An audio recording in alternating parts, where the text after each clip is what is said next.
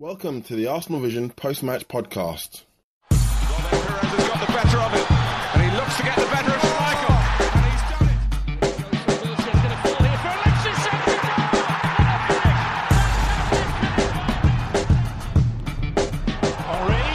chance. Arsenal facing early season injury crisis as multiple players from the squad report hamstring troubles from constantly having to climb the Wembley steps to collect silverware.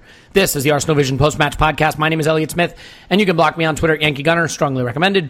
I am joined, as ever, by Paul. You can find him on Twitter at Paws Into My Pants. Hello, Paz. Woohoo! And Clive. You can find him on Twitter at ClivePAFC. Hello, Clive. Hello, hello. Tim will be back at some point in the future. Sort of like Alexis. It was another day at Wembley and another trophy. We'll have to make sure the players know not to climb the Wembley steps after beating Spurs at Wembley in the North London Derby. But that's another issue for another day. Let's start at the end, actually, Paul, and just kick off with the simple question of how should we evaluate winning this game, this quote-unquote trophy, vis-a-vis our enthusiasm for the competitive nature of it and what it means going forward? Okay, well, this is very difficult for basically everybody else, but I've built myself a machine called the Crapatron 4000. Some terrible things happened to our players with the Crapatron 1000, 2000, and 3000, but this one seems to really work. And what you do is you pour in the team into this thing and the circumstances in the game, and it factors in everything, including the opposition, the type of competition it is, how how seriously it's taken, etc., and allows me to evaluate when our players play brilliantly, whether they were brilliant or not. I'm still listening, sort of. Go on. So if you bear with me just a second. Yeah, no, we were really brilliant. So, okay. Two things. One, I'm not going to put in a rim shot in post-production because it's just not worth it. And secondly, your Crapatron 4000 sounds a lot like me masturbating. Anyway, go on. The sound was startlingly similar. Yeah, what can you do? We were great, and we schooled them pretty good, and statistically we looked like we were the business comparatively to Chelsea. Our front three looked good and exciting, but really, how do you factor that down to a full intensity Premier League game? There's just no way. So it's kind of like a Ben Johnson or a Justin Gatlin performance. It might break the world record, but you've got to put like 3 asterisks next to it. And then, but the viewers know, right? I mean, our audience are very informed and intelligent. So I think we can gush and flow, and everybody knows it's just the shield. And, otherwise you're kind of reporting on something you didn't see, a performance that wasn't there. Because if you report on the performance that was there, it was really good. And there's plenty of issues to talk about. But even those, the issues you can minimize away, as I might have a tendency to do by saying, but when we get this guy back or when the Premier League starts, it'll be, blah, blah, blah. Overall, you got to say it was a really good performance. There were some significant holes. But we could fill them in as we get other players back. Same for Chelsea. We were missing maybe 4 key players. They were missing maybe 3, maybe 4, depending on how you look at it.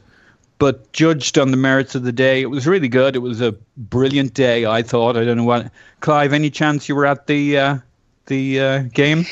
No, I didn't go to the game. I decided to. I had the game to manage, and then I went to the football club and watched it.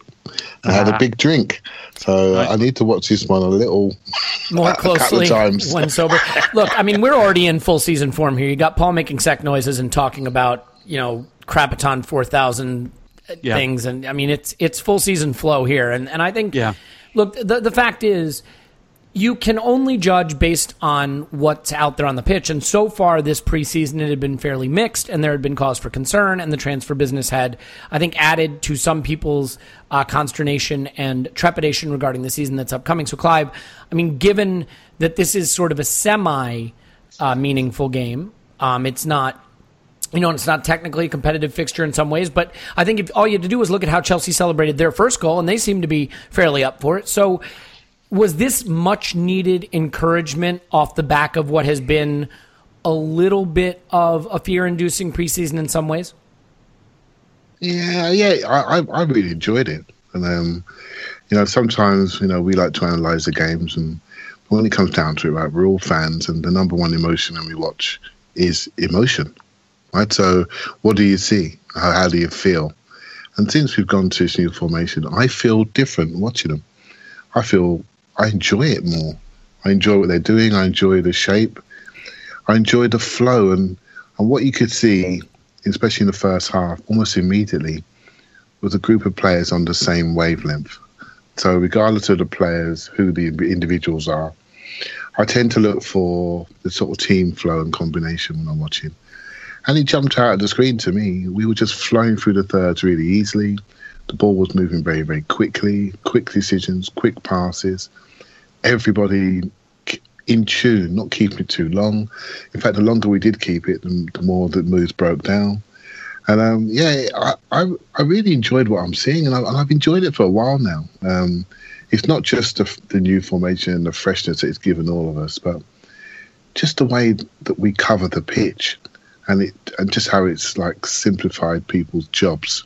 They know what they got to do. They know how to do it, and players can just slot in. We did have 3 or 4 out, maybe 5 out, depends on your preferences, and they just slotted in, knowing the job, knowing the role. Right, Iwobi's a great example. Just slot into that position, connect the play, drive the ball, try to make quick decisions around the box.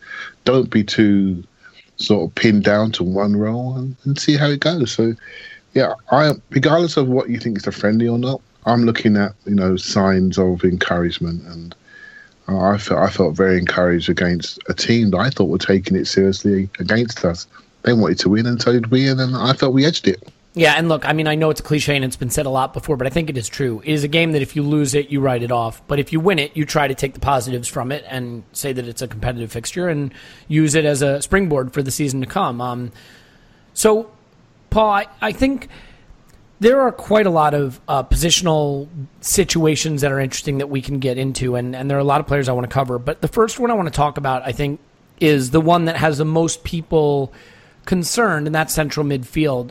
We'll get on to Xhaka's man of the match performance, but it seems clear now that he is turning into the kind of quality of player for us in central midfield that we really hoped when we signed him and that we desperately needed. The issue now seems to be who is going to partner him. And with Ramsey out injured, El Neni got to sort of audition for the role of either backup to Ramsey or potentially a rotational option with Ramsey or even a first choice.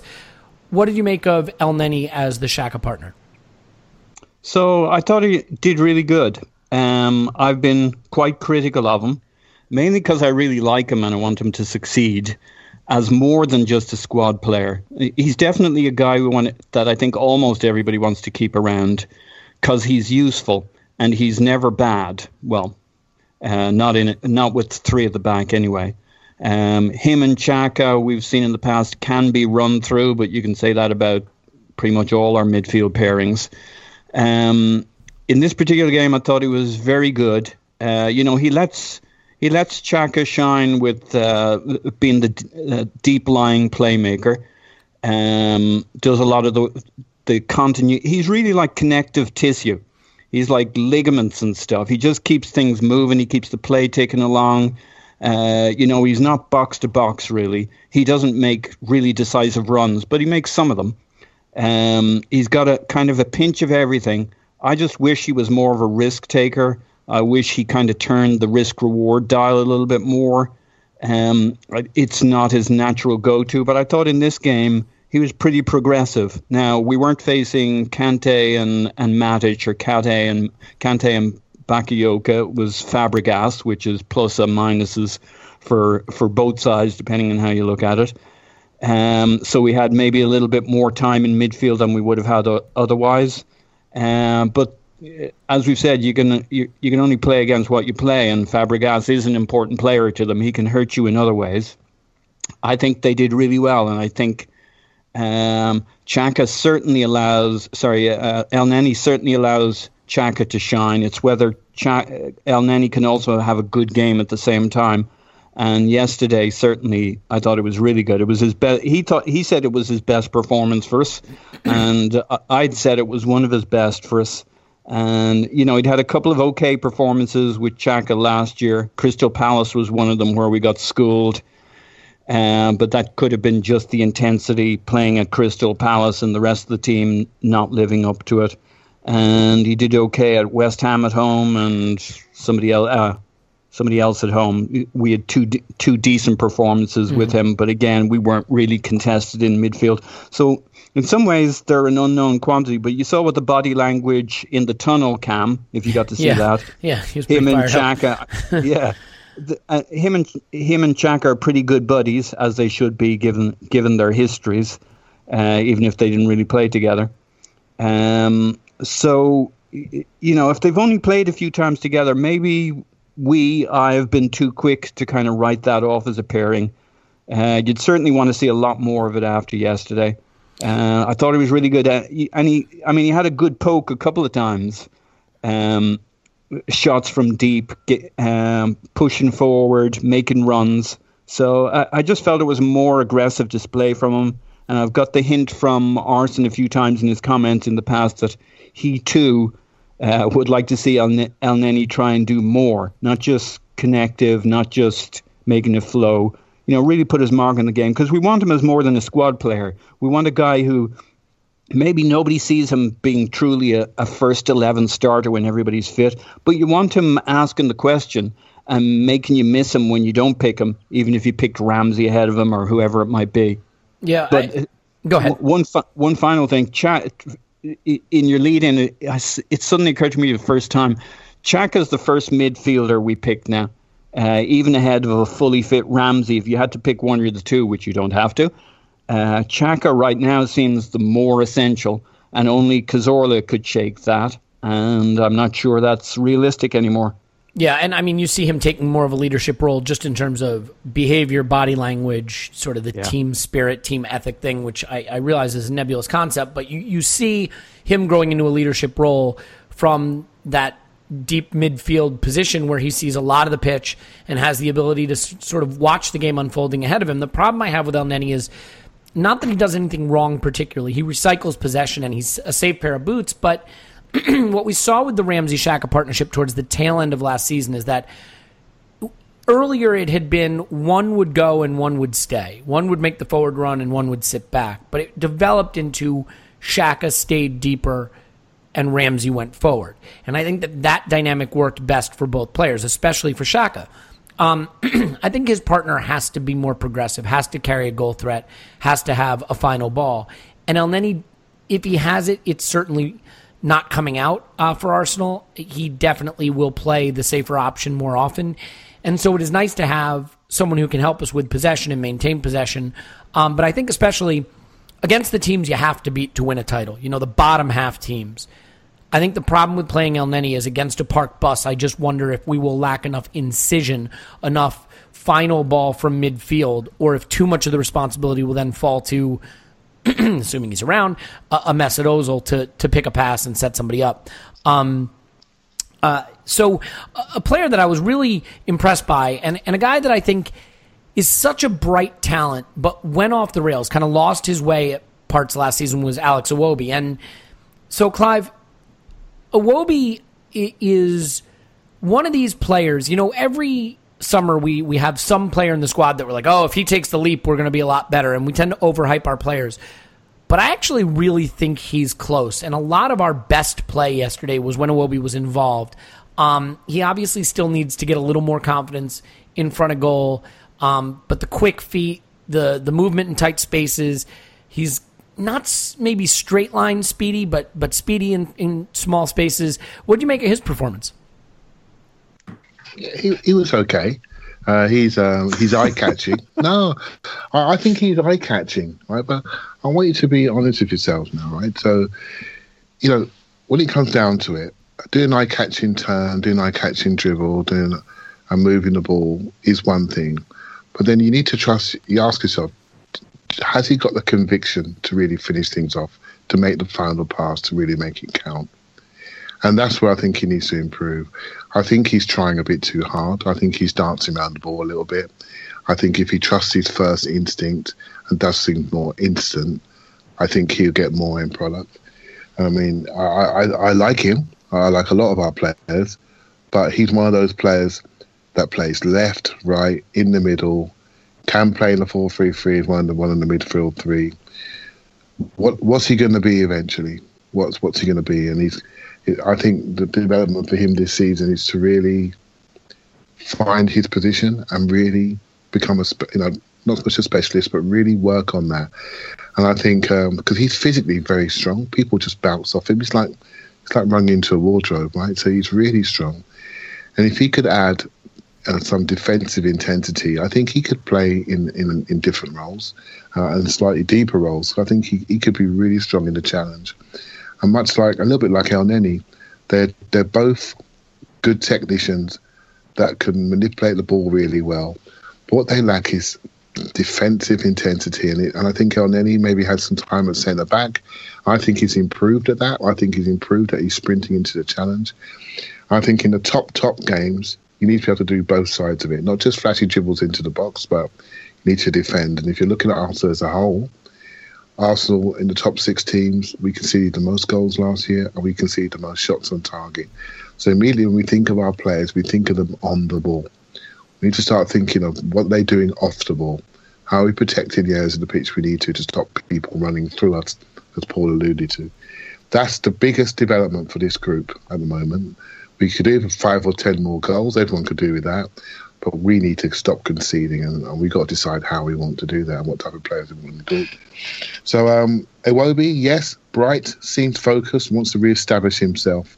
Still work to do when it comes to end product and convincing me that he's got the right conviction of the final pass, final shot, final decision. It's so funny because actually I don't know how many of the post-match comments from the players or the manager that you looked at, but in Iwobi's interview after the game, he said, I really need to work on convincing Clive about my end product. So I think you guys are on the same wavelength, and with any luck, he'll get there. That's good. I'm pleased. I get that because we have a lot of nearly players, and the nearly part is usually the build-up. I mean, the Alex Hleb syndrome, or even to some extent the Gervinho syndrome. I mean, Gervinho had a lot of quality. He was fast. He could dribble. He got near the box and his brain fell out of his ear and rolled off the pitch. So it's just like, that's the hardest part to get down. Look at Danny Welbeck. I mean, again, so many of these players, Danny Welbeck can do everything on a football pitch. He is fast. He is powerful. He can see a run to make or see a run to make a pass. But when he has to play the final ball, whether that's a pass or a shot, it's not there for him. And you just can't have that many players on the pitch who are really talented until they get around the box. The thing I like about Iwobi is I don't think we have a lot of players, needle players like that, who can play in that space, 10 yards out from the penalty area and in towards the attacking goal, who can beat a guy with a dribble or play a little dagger pass or make a little run into the box. Obviously, Alexis can do that. Ozil can do it, and that's really it. So he gives us one more player who I think has that ability. I mean, Ramsey's a little more buccaneering maybe in style, but I was more impressed maybe than you were. I do see your point, though. These players have to find conviction in the final third for them to be able to really contribute to what we need them to do. And Paul... And Arsene did say, because Iwobi said the boss had told him he needs goals and assists. That's what moves him to the starting 11. I mean, he got to the end line once. He had a cutback opportunity that I don't think he did well with. He had a chance to sort of curl one that he wasn't sort of brave enough in starting it outside the post and started it too close to the keeper. That shot, Elliot, is exactly what I'm talking about. If you watch him now, he's picked up a habit of leaning back when he's shooting. Yeah. And he leans back and he tries to pass it in, and that because he's almost afraid to fail. The goal he scored pre-season, I was really pleased with that. He just smashed Thumped it. Yep. Yeah. And I was at the game. He's got so much body power. If he lets it go and stops thinking too much, just trust your power, trust your physicality, and start smashing these people out of the way. We did it to Fabregas to put him on his ass. He's got to trust himself a lot more. Stop trying to be perfect. Stop worrying about this being dispossessed. First thing you see, do it, and do it quickly, and do it with conviction, and he'll get more end product by doing that. Yeah. And I mean, Arsene said he had a good eye for goal when he first came into the team, and he scored a few goals when he first came in, and he was pretty good at youth level in his final couple of years. Not that I can follow it that closely, but that's kind of how I remember it. So I think right. Clive is right that if he can trust himself, I mean his XG chain or his XG build-up, basically his contribution to other people doing goals and assists is like basically league leading. So, I mean, he's doing good work, but that doesn't get you into the first 11. He's helping other people shine, but in a 3-4-3, there's only a couple of spots that he can play, and any of those spots have to provide goals and assists. Helping other people do goals and assists really doesn't work so good in a 3-4-3. Well, it's tough, and this is where football can be cruel, because if Alexis stays, and obviously that's a big if, but assuming he does, he's not taking Alexis or Ozil's role in the two behind the striker, and he's not taking the role of the striker. So he would be the rotational option into one of those positions. But then if you do the ruthless thing and go out and get a Thomas Lemar, for example, Thomas Lemar is going to play in one of those positions ahead of Iwobi, and suddenly you have this very talented young player who doesn't see a clear path to first-team football, and that's the cruelty of the modern game. One player who is going to have end product, and it's the reason he was brought in, is Alexander Lacazette. I think sort of a mixed day, fair to say. He had the 2 touches in the box and the curling shot that hit the post, and if that goes in, we're probably saying he did exactly what he was brought in to do, take his one chance and finish it spectacularly, but it didn't, and so he's a donkey, and we should get rid of him, or at least not play him for a while. I'm kidding. Paul, any takeaways from Lacazette? Yeah. So we were promised a player who knows his way around the penalty box, specifically the 6-yard box, and how to ghost into there. I'm going to stop you. It's 18 yards. Like, it's not that big. You don't it's pretty easy to find your way around. Like, it's a rectangle. There's a goal on one side. Elliot, I'm short on time. Okay, sorry. Go ahead. Like, you don't need Google Maps. You know what I'm saying? That's all I'm trying to say.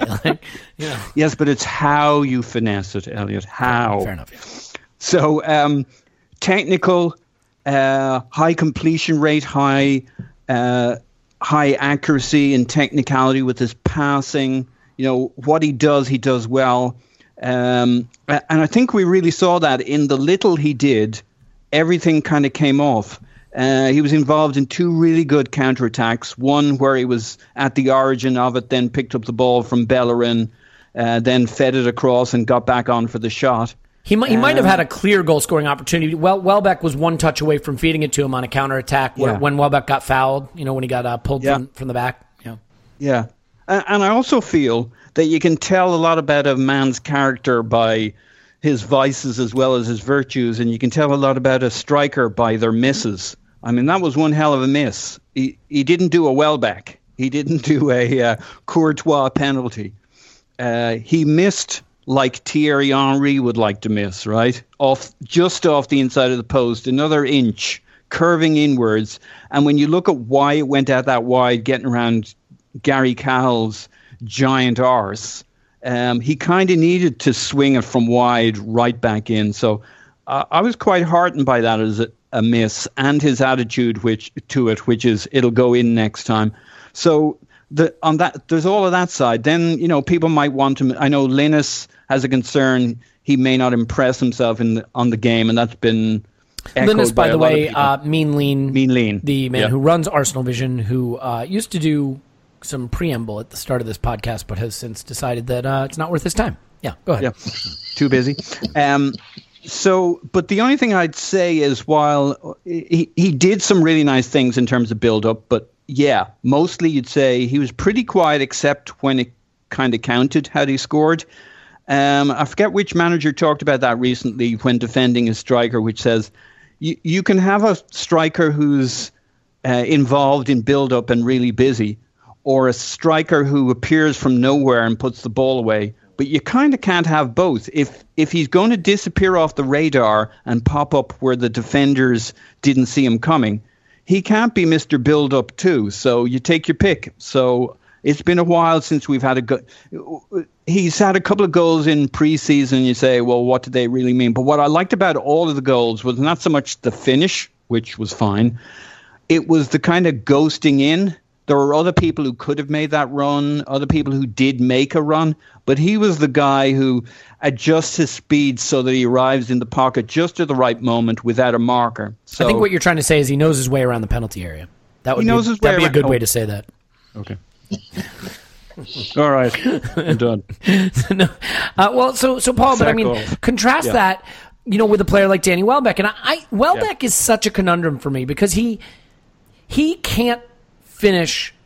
What's the expression for toffee? I don't understand what the fuck that means, by the way. But I mean, he is not a good finisher. But Elliot, if you offered him toffee, he wouldn't get any better. Oh, well, is toffee something that makes some people better and not others? Like, is there some quality about toffee that's like spinach for Popeye? They love it in England. Okay. It's inexplicable, but they love toffee in England. Yeah, all right. Well, blood pudding too, but So, anyway, look, the thing about Danny Welbeck is so fast, so strong, so dynamic, such good runs, nipping at the heels of the defenders. You know, he took it right off. Whose foot was it? Was it Alonso's foot that he took it off of? Yeah.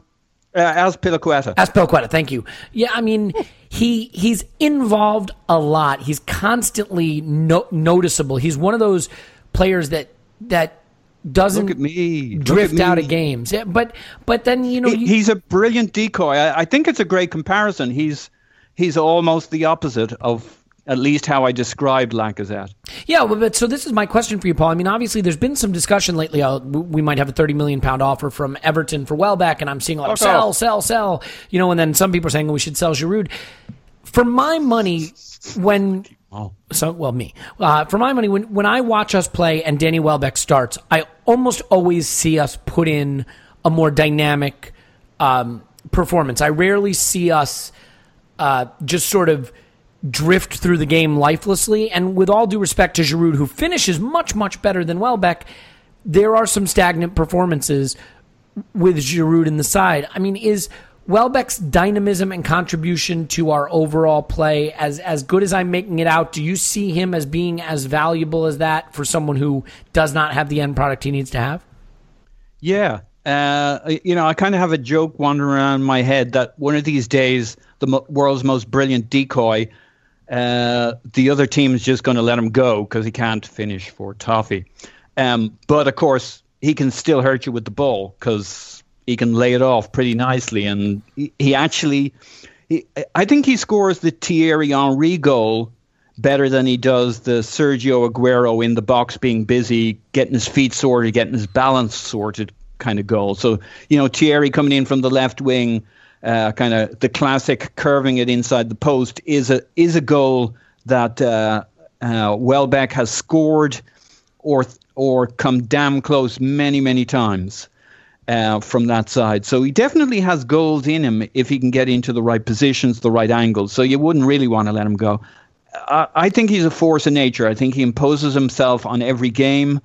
Even if he's 3/4 fit, he's just unstoppable. There was one moment I've kind of been bitching about him not like lifting his legs and really going for it when he runs, but there was one moment he really had to stretch out and go for the ball, and he just, like he always goes past players, he just surged past because that was the only way to reach the ball in time.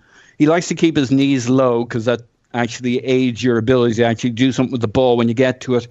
But he's got so much in the tank, he just powers past people.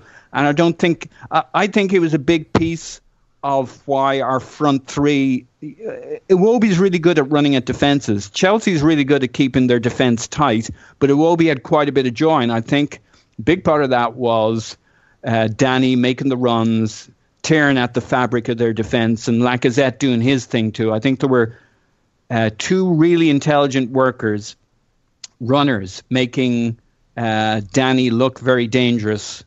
Iwobi looking very dangerous when he attacked the penalty area and finding those gaps and people to play off. Yeah, there's no chance we'll sell Welbeck, in my opinion, and no chance I'd want to. And as Clive was nudging, I think we saw yesterday, weirdly, the reason why you absolutely would not want to sell Giroud. He didn't score the goal, but the goals scored by Kolasinac was a classic Giroud goal. It was, in fact, the commentator thought it was Giroud. I thought it should have been Giroud. All right, look, I will forgive me for being anti-Giroud. We are not giving Giroud goals that other people score. We're not doing it. I'm not having it. You're so unfair, Elliot. Anyway, so when Giroud came on, regardless of the performance, it felt right. It felt like the right substitution at the right time. Bringing on a Theo, maybe Danny coming on at that point would have given you the same kind of surge of energy, but not the same finishing that you get with Giroud. So, God, Arsene, be ruthless. Don't sell Welbeck. Don't sell Giroud. If you got to sell some players, I could name you a few, even good ones that we want to hold on to, but not those two. I think if you look at the best teams, they've all got options. I guess my problem with that, Paul, is like you got Lacazette, you got Danny Welbeck, you got Giroud. Alexis might want some time at center forward. You have Theo Walcott, who I don't think is a fit for the two behind the one, so his only position may be center forward. And at some point you say, that's not a balanced squad, and you got to get money somewhere. So if Giroud on the wrong side of 30 is worth £30 million, and then you just have a clear idea of who your options are up front, I think at some point you have to make hard. All right, play Alexis. Yes, but is there someone that's going to buy Theo on his wage? Maybe. Yeah. But there definitely are people prepared to buy Olivier Giroud. But I agree with you. I think the point is we have got to start making some tough choices. And Paul, do you need to run? No, not yet. Okay. Nice try, though. Nah, damn it. And one of those players that I think tough decisions again have to be made with Clive is Oxlade-Chamberlain, and this is a guy who wants to play central midfield. We're not playing him there. He's playing left wing back. He's playing right wing back. He's playing on the flanks. He doesn't get played at central midfield, and he's not putting in the performances that he would need to make him indispensable. And sometimes it's not a case of a player being bad or a club making bad decisions. Sometimes it's just not a fit. Is it time to look at Oxlade-Chamberlain as a player who isn't close enough to the finished article at any one position that we need to cash in on him and move away from him as an option? That is an option. I mean, what did you think of his performance? Well, it was okay, but were we really expecting him to play left wing back and do really, really well? I mean, didn't he play there for the FA Cup final? Or am I misremembering? And pulled out a 7 out of 10 performance as a whole team produced a 9 out of 10 performance. So I thought what he does well is he matches up Moses physically, and he did well against Moses on the day. But I think he sacrifices himself in that role. He can't. He did put some left-footed crosses in, but they weren't. You could tell that he was looking after his technique and he was playing a bit safe as he was striking it. A lot of them were hitting the first man. When he came inside his right foot, he was better, and he sort of recycled it out to the right side. But yeah, it's not his position, and so what we've all done is we've gone and judged him on that. And look, we're all sort of tainted by the fact we're thinking, well, look, mate, you've been at us for many, many years now. You're well paid to play for a top level club. Why won't you sign the contract? If you don't want to sign the contract, let's have a look at what you actually do. You're not the first choice right wing back. You're not the first choice left wing back. You're not the first choice centre midfield. So you know what? We've got too many players. Let's sell you. It'll be a shame if it comes to that. I think he looks like somebody that's ingrained in the club's culture, and I really like him. I like him as a player. I like what he could be. We spoke about Theo Walcott at nearly 29. We're ready to sell Oxlade-Chamberlain at 23. I feel as though I would like him to want to stay here. If he doesn't want to stay here, then we should cash in.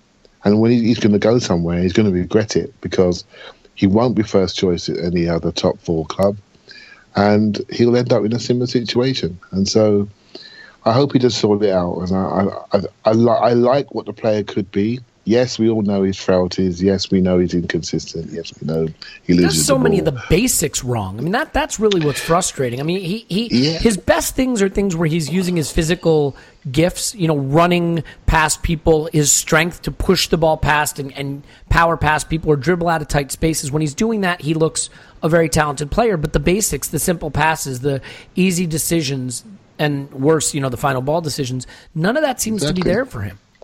Well, as Tim's always said in the past, right, and I quote one of his lines, he says he struggles to see Alexis and Oxlade-Chamberlain in the same team. And the reason he gives that is he says they're both losing possession. But we suffer it with Alexis because he's top assist, top goal scorer.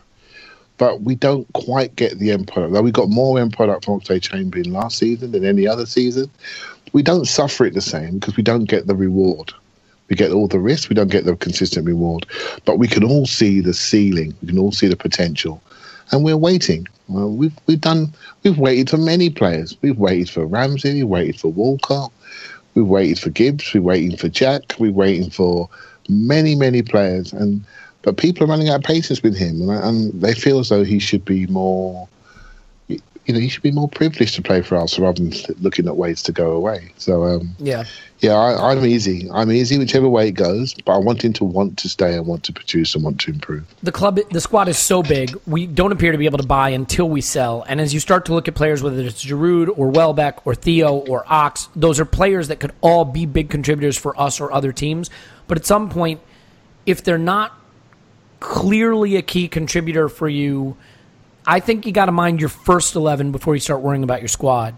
I'd rather recoup $30 million from Ox and turn it into a player who can be the every week in, week out Xhaka partner, for example. Paul, some final words from you on Oxlade-Chamberlain? Yeah, I agree mostly with Clive in terms of his evaluation of the player. I was trying to win an argument on the Twitters the other day, and when I went back, I was shocked. Yeah, I went back to last year, and I was shocked how many times Ox had started on the left. I thought he started mostly on the right and occasionally on the left, and that was a bit unfair of him. But he mostly started on the left. I think, just making up a few numbers, it was like 8 on the left, 1 or 2 in midfield, and then just 3 on the right, something like that. But that kind of split. And if we're judging his season last year, and he did pretty damn good a few times when he played for us and other times not so good, I think we need to split it down the middle and say, let's judge Oxlade-Chamberlain based on playing on the right or playing in the middle. And the last bunch of times I've seen him, he's a super exciting player I wouldn't want playing against me. And the times I've seen him on the left, you would make excuses for him because it's not really fair to him. I think he's doing okay, but you certainly wouldn't go out and get that player to play in that position. So it's tough, though, because we haven't seen enough days when he plays good, but then we haven't played him enough on the right and in central midfield. Playing on the left should be good for him, but it doesn't show him to his best abilities. So personally, I'm still really keen to keep him. The only reason I would want to see the Ox go is if it was the only way we could get in the cash to get some key player we wanted. And I know I can't keep all the players I want. But no, I definitely rate Ox still much higher than you. I think he does a lot of things very well when in his right positions. So what I would say, Paul, badly when in his wrong position. Yeah, Welbeck has clear deficiencies in his game and clear qualities. But when Welbeck is on the pitch, I think he makes Arsenal play better than some of the alternatives we could put on the pitch. I have not yet seen Ox play any position for us where I thought he makes us better, and I'd rather he be the option at that position than the alternatives. I mean, I have. When at his best at right wing back, I was trying to work out how Bellerin. Yep. Unless Bellerin is at his tops, which he hasn't been for a while. So, you can go and defend Bellerin if you like. But Ox at his tops last year was better than Bellerin for 90% of his games. Yeah, you know what? That's fair. And Ox in central midfield was a revelation. Now, he wasn't in none of these scenarios was he fully tested across as enough games and against enough tough opposition, but he looked like the fucking messiah in midfield for a couple of games, doing what Cazorla did for us, swinging balls like Xhaka does from midfield. So something really interesting there. And you can't dismiss the fact that he can run out of defence, beat people hands down when we've reached a point of the game where nobody else can get in behind them or shake up their defence. He can do things nobody else can at his best. Now, I still recognise, most of the weaknesses to most of the degree you talk about. So maybe it's just a question of degree. I just look at the player who played against AC Milan in the home leg of that Champions League tie where we went out, and he played on the right wing and he roasted them. They could not stop him. He was rampant, and he was rampant because he was just too fast, too powerful, could push the ball, could get by his man, and create opportunities. And I look at the player he is now, and I don't see a different, better player. I see the same player he was then. Yeah, but that's really, really good. No. I get it. Plus, he had those other moments. Yeah, Clive. I watched him pre-season against Seville, and he did just that. He ran past them consistently on the right wing and just destroyed. It was a nightmare, his man. Yeah, that's my point though. When he's at his best is when he's in a role where he can get the ball and I call it. You know, I call it to you, sir, that when he's at his best is pretty much every time he's been played on the right in the last 6 months. Shall I tell you what this is? Right, I call it John Barnes syndrome. Right, so John Barnes, great player. When he beats everybody, everyone loves him. When he doesn't, he needs to do more. When he's beaten 4 men, he needs to make the bet of his final decision.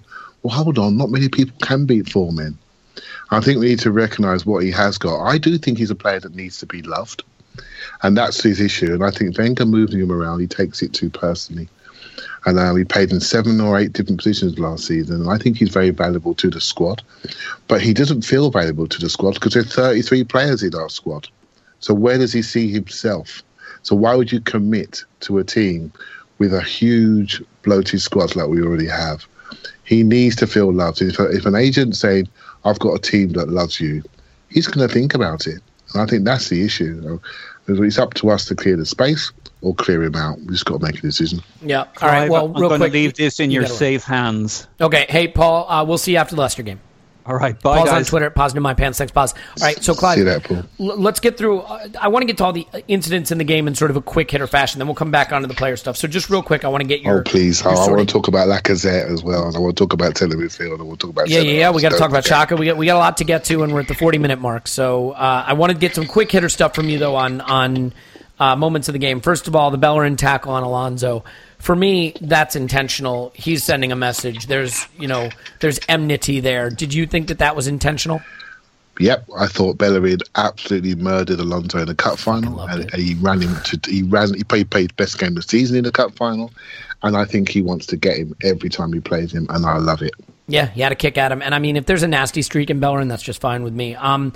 There were some elbows flying around. I don't know if the one on Pear was intentional, but when they got their goal, for me, that's Cahill going in, leading with an elbow and swinging it. And, I mean, Xhaka puts his hands up like, what the hell? And then the commentators, at least over here, are saying, oh, Cahill just wanted it more. Well, you try running your face into someone's elbow and tell me who's going to feel like they want it more. I mean, for you, should that have been waved off?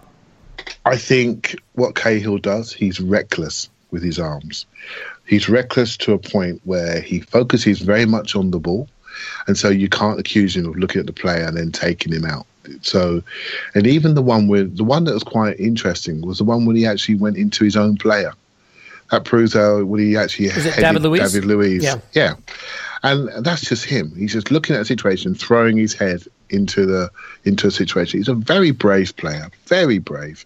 But I think he's reckless. And I think in foreign leagues, he'd be gone. In England, you need your arms to jump. Don't worry about that. It's only 8 stitches. Do you know what I mean? So it's just a different way of here's what I say, viewing the game. So, yeah, you're right. You need your arms to jump. But if you look at most players, their arms, when they jump, they go into the air, but they're kind of straighter. Cahill keeps the elbows out, and he's doing it. And my theory is he knows if my elbows are up when I jump, they can't contest me heading it. Because they've got to come through my elbow to do it. So he's not swinging the elbow so much, but he's using it to prevent... Clearer space. Yes, exactly. And that I don't believe that should be allowed. So what he does, he jumps early. So he gets up early, and he clears the space on the way down. Right? So you know what commentators do and pundits, they look at his eyes on the ball, and they don't see his arms. Well, you have a personal responsibility for your opponent, right? And I thought it was 50-50 on what he did to Per. I didn't think he was good. And I felt we lost our momentum in the game, and we didn't get it back until they scored, actually. Then we woke up. So I think he's reckless rather than intentionally dirty, if that makes sense. Yeah, I mean, I still don't think their goal should have stood, though. I mean, regardless of whether it's intentional, there are things you can't do. The red card, I mean, I think that's a really, really nasty challenge from Pedro. And there are a lot of people saying, oh, it's just a yellow. I mean, forgetting the fact that his studs are showing and he goes through and then he's Achilles, you can go to ground from the side and maybe get away with that, but you cannot go to ground with your studs showing from behind the player like that, right? I mean, that's a red card all day. Yeah, it's similar. Funny enough, I don't know what the ruling was, how he how he read it. But if you think back to the Xhaka red card against Swansea, where he took the man, but the ball was a mile away, it's a very similar. So did he do it for a violent tackle, or did he do it because the ball was nowhere near in playing distance and it was reckless from behind? Because that could be the second instance of that ruling, when the rule that only applied to Xhaka and no one else, right? So, but it's a sort of tackle that people want to see taken out of the game, but not many referees are brave enough to do it. But he did it, so well done. Well, here's my attitude: if the guy's past you and you want to take him down, clip his foot and get him to trip over his own legs. You know what I mean? Like, you see that sort of cynical foul all the time, and that's a clear yellow card. Going to ground with your stud showing from behind, you can really hurt someone. For me, that's a red card. So then, I mean, those were some of the key incidents. I mean, we had some good opportunities. Obviously, the Kolasinac goal was fantastically executed, and it came from a Xhaka set-piece delivery following the red card. So let's come on to Xhaka for a minute. This is a player who Phil McNulty called Arsene Wenger's worst transfer ever. Some guy named Graham Bailey maybe said pound for pound worst transfer in Premier League history. I get it, right? I mean, these guys are paid to have opinions and go on record with them right away.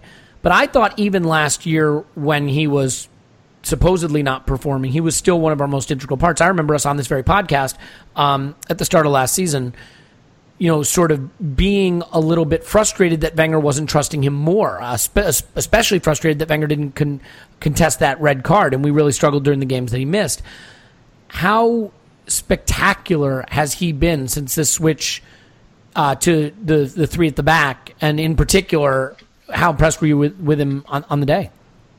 Yeah, I think he's fast becoming one of the only players we can't replace, because the way he makes that role work, and I think we spoke about it before. You called it like hub and spoke, and that's very much how we play. So if you sort of imagine the team formation as an outer circle, and what I call your big space exterior players, so your wing backs, your deeper centre back, and your centre forward, and those are the players that really look after the outside of your team. They're your sprinters.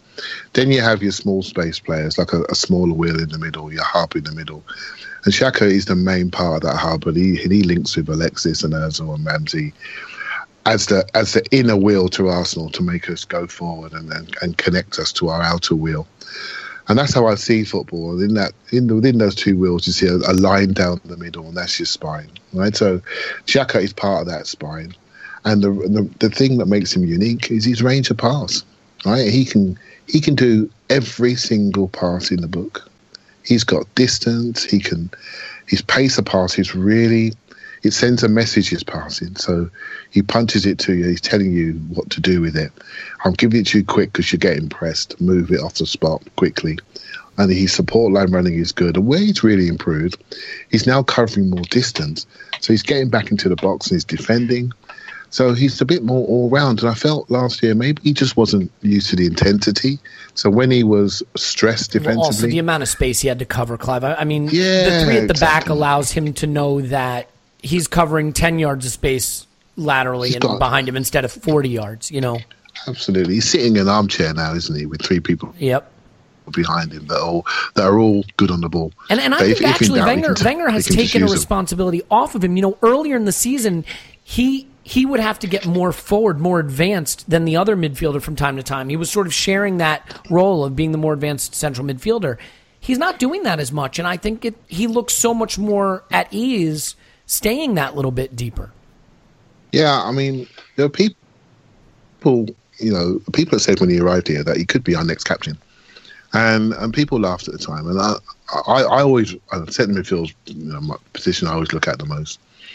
And I just think he's unique. Right? If you look around the league, right, so there's not many people like him. There's not many people. That shot, if it had gone in, that was a fantastic shot. Yeah, it's just unbelievable. And the red cards he was getting too, and the bad challenges, they weren't dirty. It wasn't like violent play. It was more that he was too far up the pitch. A guy was getting past him, and Yeah, he felt he had panicked. to take him out. Yeah, and by sitting deeper, he's not exposed. Exactly. That's exactly He's right. not exposed. Yeah. He's not exposed anymore, so he's panicking less. He's making better decisions. Oh, guess what? He's 24 now. He's learning. That's all it takes.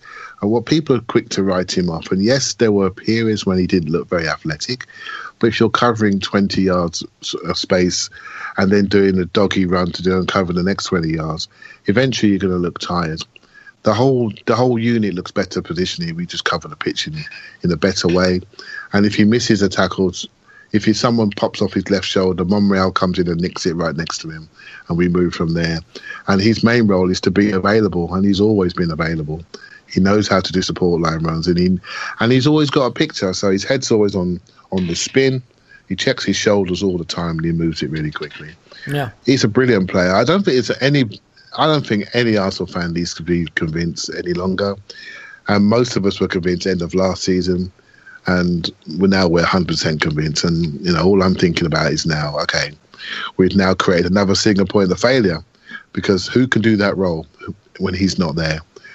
Potentially, in a different way, El Neni could connect us. Oxlade-Chamberlain's got the range of pass, but could we trust either of them to do the role? See, I don't think he has the range of pass, because I think the simple connective passing and the recycling, I don't think Ox can do that, actually. The simpler 5-yard pass he can struggle with, but the 50-yard diagonal, he can do that. You know, so and that's what makes Xhaka so unique, right? So he's got a little bit Arteta and a little bit Fabregas, right? I mean, he can recycle possession, but he can also ping the ball over the top or out to the wings from 30, 40 yards out. Yeah, and some of his best games have come with El Neni, actually. And I always felt in a 4-2-3-1, the best partnership for 4-2-3-1 was actually Xhaka and El Neni. When Ramsey's a very forceful running player, and he plays that, I call them almost like 3 number 10s behind a striker, and he pushes in ahead of Xhaka, and it suits him. He wants to be in that part of the pitch, and he moves, and his movement is excellent. But when it comes to being a partnership, I still feel we concede too many shots. So you have to ask yourself the question, why? And so I like El Neni, I like what he does, but he wasn't intense enough. He's improved his intensity, and it's allowed more trauma. It allowed us to pick up the ball in broken play, and Xhaka can play an early pass. And I think we got another option. I'm not saying El Neni's the man. I'm not saying Ramsey's the man. And you know what? Arsenal fans are not saying that either of them are the man, because we're all crying out for a centre midfielder. Well, so that's telling us what we need. That's telling us we got promising players, really good players, but that player we haven't got. And I'm sorry, mate, the line that Tim quoted, it hasn't left me. I think it's from Rory Smith. We have a bunch of 3-star hotels. Mm-hmm. And it's just stayed in my head. And that's what we have. Now, maybe El Neni gave us a 4-star performance at the weekend with potential. Ramsey gave us a 4-5-star performance in the cup final. But have we got that man that walks on the pitch and says, I'm the man, and you got to now... you now walk to my beat. And I don't think we've got that player yet. Well, I agree. And I think, this is the mistake I think Arsenal has made through the years, is that he's had some really spectacular players in this last 10 years, and he just either hasn't been able to or hasn't decided to support them the way they needed to really take us on. And the way Xhaka looks right now, he looks like the kind of central midfielder that can take you somewhere. He needs a partner that really suits his game and can take the team forward. And for me, the difference between Xhaka and Santi Cazorla is that Xhaka doesn't have a dribble. He can't get out of tight spaces with his feet. He can't carry the ball. Yeah. He's going to progress the ball with passes, and he's going to look to make the more progressive, more challenging pass when he can make it, and that's great. I think he needs a partner who can collect, turn, and carry it forward, or get out of a tight spot with his feet. Ideally with physicality as well, but even if he doesn't have physicality, just with his feet. And so, to me, if you could partner Xhaka with someone like that, you're on to something really special. And as much as I like Aaron Ramsey and he has great quality, he doesn't have that quality. And El Neni certainly doesn't. Ironically, Oxlade-Chamberlain kind of does. But, we've covered him at length. It'll be interesting to see what the manager does with midfield, because, again, it's a case where he's on to something really special with Xhaka. Will he look for the partner for him to get the most out of him? We hadn't seen much of Kolasinac this preseason to really form an opinion. He had a fairly eye-opening cameo in this game. I think he was hard to miss when he was on the pitch. In terms of his stature, in terms of the style of play, and certainly the goal he scored to equalize, this could actually be a really impactful addition to the squad that has been kind of glossed over all summer long. Are you starting to think that maybe as he gets more integrated and ultimately takes over that left wing-back role, that this adds a quality to our overall play that we have not had in a long, long time? Yeah, he's again, I went to Emirates Cup both days, and he was immediately eye-catching. Just how he looks, the intensity of his running. He has his short pitter-patter step, which almost doesn't belong on the size of man that he is. But he's got a lovely agility around the football, and he moves it. And I call it clarity of game. He's so clear what he is. So he gets it and he drives, pops it inside and he drives again. He commits to his overlaps. The timing of his overlaps are good. And when he's in the box, he's strong. And I think it's interesting. He's turning into a mini cult figure after a couple of games. And that does not tell you, it sort of tells you about the Arsenal fan subconscious, is that we want a powerful player in this team. We've been crying for it secretly for a long time. My favourite player is Vieira. I miss that player in this team. I miss going to Old Trafford and letting them know we're here and not being intimidated. And we've finally got a player that's as strong as anybody in the league, and everyone's excited, which tells us what we really secretly want. It's like we're missing that ingredient in the group. And he's just a serious professional that looks like he wants to dominate his area, and I love that about players. And hopefully he's going to be as impactful as he seems to be already in 2 games. Yeah, and hopefully also it won't be a case with so many of Arsenal signings lately where he gets played in a few positions that aren't his best at first and maybe doesn't get to start a lot of games in early and gets integrated slowly. I mean, I'd love to see him playing left wing back against Leicester on Friday. So agreed. All right, a lot still to come on to here, and we're approaching the hour mark. So zipping through just really quickly, I mean, I want to get to the penalty shootout just for a second. And hilariousness of Courtois' miss aside, and then Morata missing, and the fact that we won a penalty shootout without Czech saving a penalty still. I think one thing that has been leveled at Arsenal is that we are fragile, that we are mentally fragile, that we have this fragility. And Arsene is always laughed at when he talks about our great mental strength. I mean, I know it's just the Community Shield, and it doesn't matter that much, but is it kind of encouraging to see a group of Arsenal players all step up and all put their penalties in the back of the net? I mean, that really is more a test of mental resolve than it is physical capabilities, because any professional footballer can, when the pressure is off, stick a penalty in the back of the net. Doing it when the pressure is even, 75% on can make that different, as we saw with Morata and Courtois. So for you, is the nice thing there not just that it gave us the win, but that it's maybe just a little signal that we have some players that have a little bit more bottle about them? Yeah, I mean, I think it was only a few months ago we were talking about our inability to win big games. I'm not saying that's a big game, but I haven't forgotten the City and Chelsea games last season. Right? They were big games, and we delivered in those games.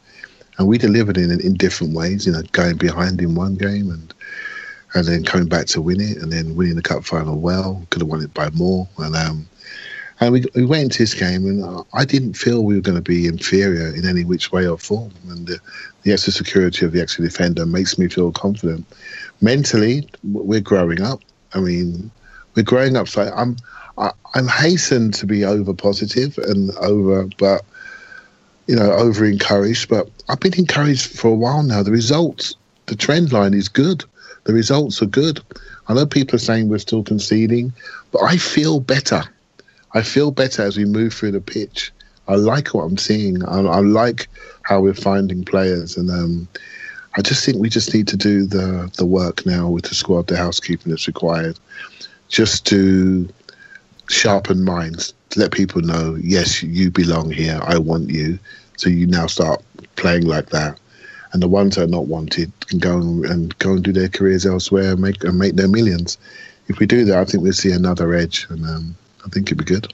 Yeah, it's tough because, I mean, it's hard to look at this squad and see, without Ozil and without Alexis, and say, as encouraging as this was, and it was encouraging, Welbeck, Iwobi, El Neni, Xhaka, these aren't big goal getters. You know, if Lacazette's not going to get you 30, this could be a team that's short on goals if, you know, we don't have Alexis and Ozil playing the whole season and playing well. So, I mean, that's my next question. Just in terms of the lineup, seeing us without Ozil, without Alexis, without Ramsey, I wasn't so worried for what it would mean on the day, but I was worried for what it means going forward. Do you have any concerns? I mean, at this point, you know, it sure looks like Alexis is not going to play against Leicester. Ozil and Ramsey are already being talked about as potentially missing. I mean, how concerned are you that I mean, with Ramsey, with respect to Ramsey, I don't think it's an issue beyond injury, but how concerned are you now that maybe one or both might be gone? Well, Ozil and Alexis? Yeah. Yeah, well, it's almost like you can't worry about it because the decision has been taken. I think he's going to stick to it. Everything I've read and the little whispers that you hear to say that he's serious. Well, I'm sure there's a number out there. Someone dropped a number in the right time window of like 70, 80 million. I'm sure that'll make the club think. And I think, you know, from what I've read, that Mahrez would be the Alexis replacement if he was to go. So they have a plan B. I mean, it's a plan B minus, really, right? Because, I mean, that's not a like for like on the quality side. No, it's not. But we did say, you know, if Alexis was to go, we'd need to buy 2 players to replace him. We've got 1 in, right? So if he goes, we have 2, right? So between them as a collective, we have an opportunity. But you know, I can't worry about these things because you can't, as a fan, you just can't get hung up on players too much because they will all go. And we'll be left behind to watch them. Well, right? let me ask you a different way then. The team that started the Community Shield, would you feel confident of that team getting 3 points on Friday if that's the team we put out against Leicester? Probably just about, yeah. I mean, I would like to see Kolasinac start at left wing back, and I thought Lacazette was quietly impressive actually, and I've been waiting to debate him. I feel I was a bit concerned, if I'm honest. I was never convinced about the signing. I wasn't sure what his key strengths were. I'm not an avid French football watcher, so I wasn't as informed as many other people seem to be on Twitter. But the people I know that I respect that really rated him. So I didn't overreact initially, and I didn't see super speed. I didn't see super power. I just saw a player that looked quite languid, and I thought, okay, let's see how he goes. But the Chelsea back three is a strong back three, and he kept coming off them at ease. And I always look for connection and wavelength. And I think we're going to see a completely different player when he's on the same pitch with Ozil and Sanchez. And I really do think there's something in this boy. I tell you, I'm really encouraged by what he did. What he does is so calm, and he brings a level of assurance that Welbeck doesn't bring. Mm-hmm. Just a calmness and a certainty about what I'm doing. There's one part where the ball came to his feet on the left-hand touch line on the halfway line, and he shaped to go left, came in right, popped it inside, out to the right wing, and then followed his pass, and that ended up in the shot that hit the post. But the movement was so smooth. The timing of the pass was so good. The defenders didn't read what he's going to do. He doesn't mark himself in the box. He doesn't run in like a school kid at playtime and just run to centre forward position. He keeps the line of, I call it line of communication open. So he always makes sure that when the crosser can see his boots, that's what he teach a striker. Can he see my boots? And he just got the trick of timing. And that's a unique skill. Harry Kane's got that skill, and I look at Harry Kane sometimes and I wonder about his overall talent. But it's not a fluke. He scores so many goals, and also about his IQ. I wonder about that when I look at him. And the power. Yeah, I look at him and think, what do you do? You're not that quick. What do you do? But I tell you what he does do. He's a master of his trade around the penalty area, and he's got a clear mind when he goes to execute his finish. And this kid, Lacazette's got something of that in him, and I'm very interested to see him. I'm a bit worried about his size and physicality, but let's see how he goes. He definitely looks like an Arsenal player, that's for sure. I mean, look, we had a striker with size and physicality for several years in Olivier Giroud, and while he has certainly served us well, he did not have what we needed to take us on to the next level. So trying it another way, is fine with me. I think the scary thing now is the volume of business that still looks like it has to be done, certainly on the outgoing side, before anyone really is going to come in.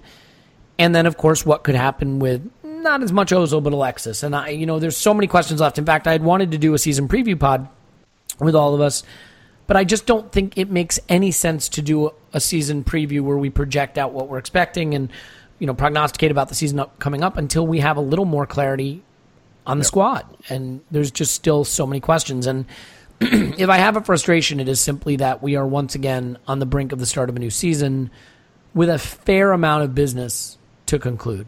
So, there was a great article in one of our papers at the Telegraph over here.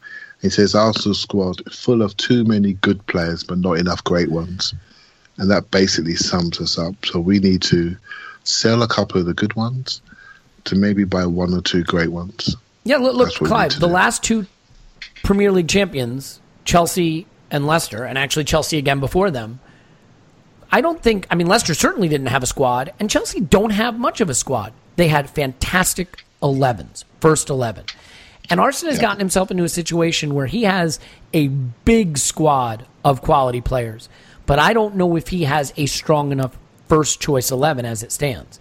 Certainly if Alexis and Ozil stay, and you can put all the names out there that you think of, the hole in it might be that Xhaka partner. And if you got someone who was really special talent, like a Kovacic type guy to play alongside Xhaka, and you put Ozil and Alexis and Lacazette in front of that with Bellerin and Kolasinac on the wings and pick any of your three center backs. Now you're talking about a first 11 that can go or should go and compete for the league.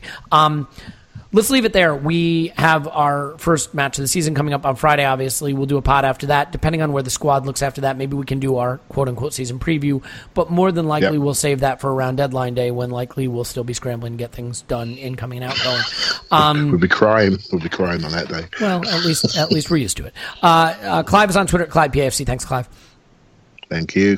Yep, my name is Elliot Smith. You can block me on Twitter at Yankee Gunner. Please give us a 5-star review, not for this pod. This one was terrible, but for the other pods. And then you can write the nasty stuff about this particular podcast, this episode, in the comments section. But we will be back after the Leicester match. Really looking forward to it. I know, Clive, it's probably funny, right? Like, as someone who can't get to the stadium more than every couple of years, the one thing about supporting Arsenal means trying to carve out time at 7 in the morning or 6 in the morning or 8 in the morning, whatever it is, on a Saturday or Sunday to watch the game. But like 1:45 or 2 o'clock on a Friday afternoon, oh wow, let's knock work on the head, cool. And get out the drinks, and it actually works. That's gonna be a good start to the weekend. Or alternatively, ruin it real early.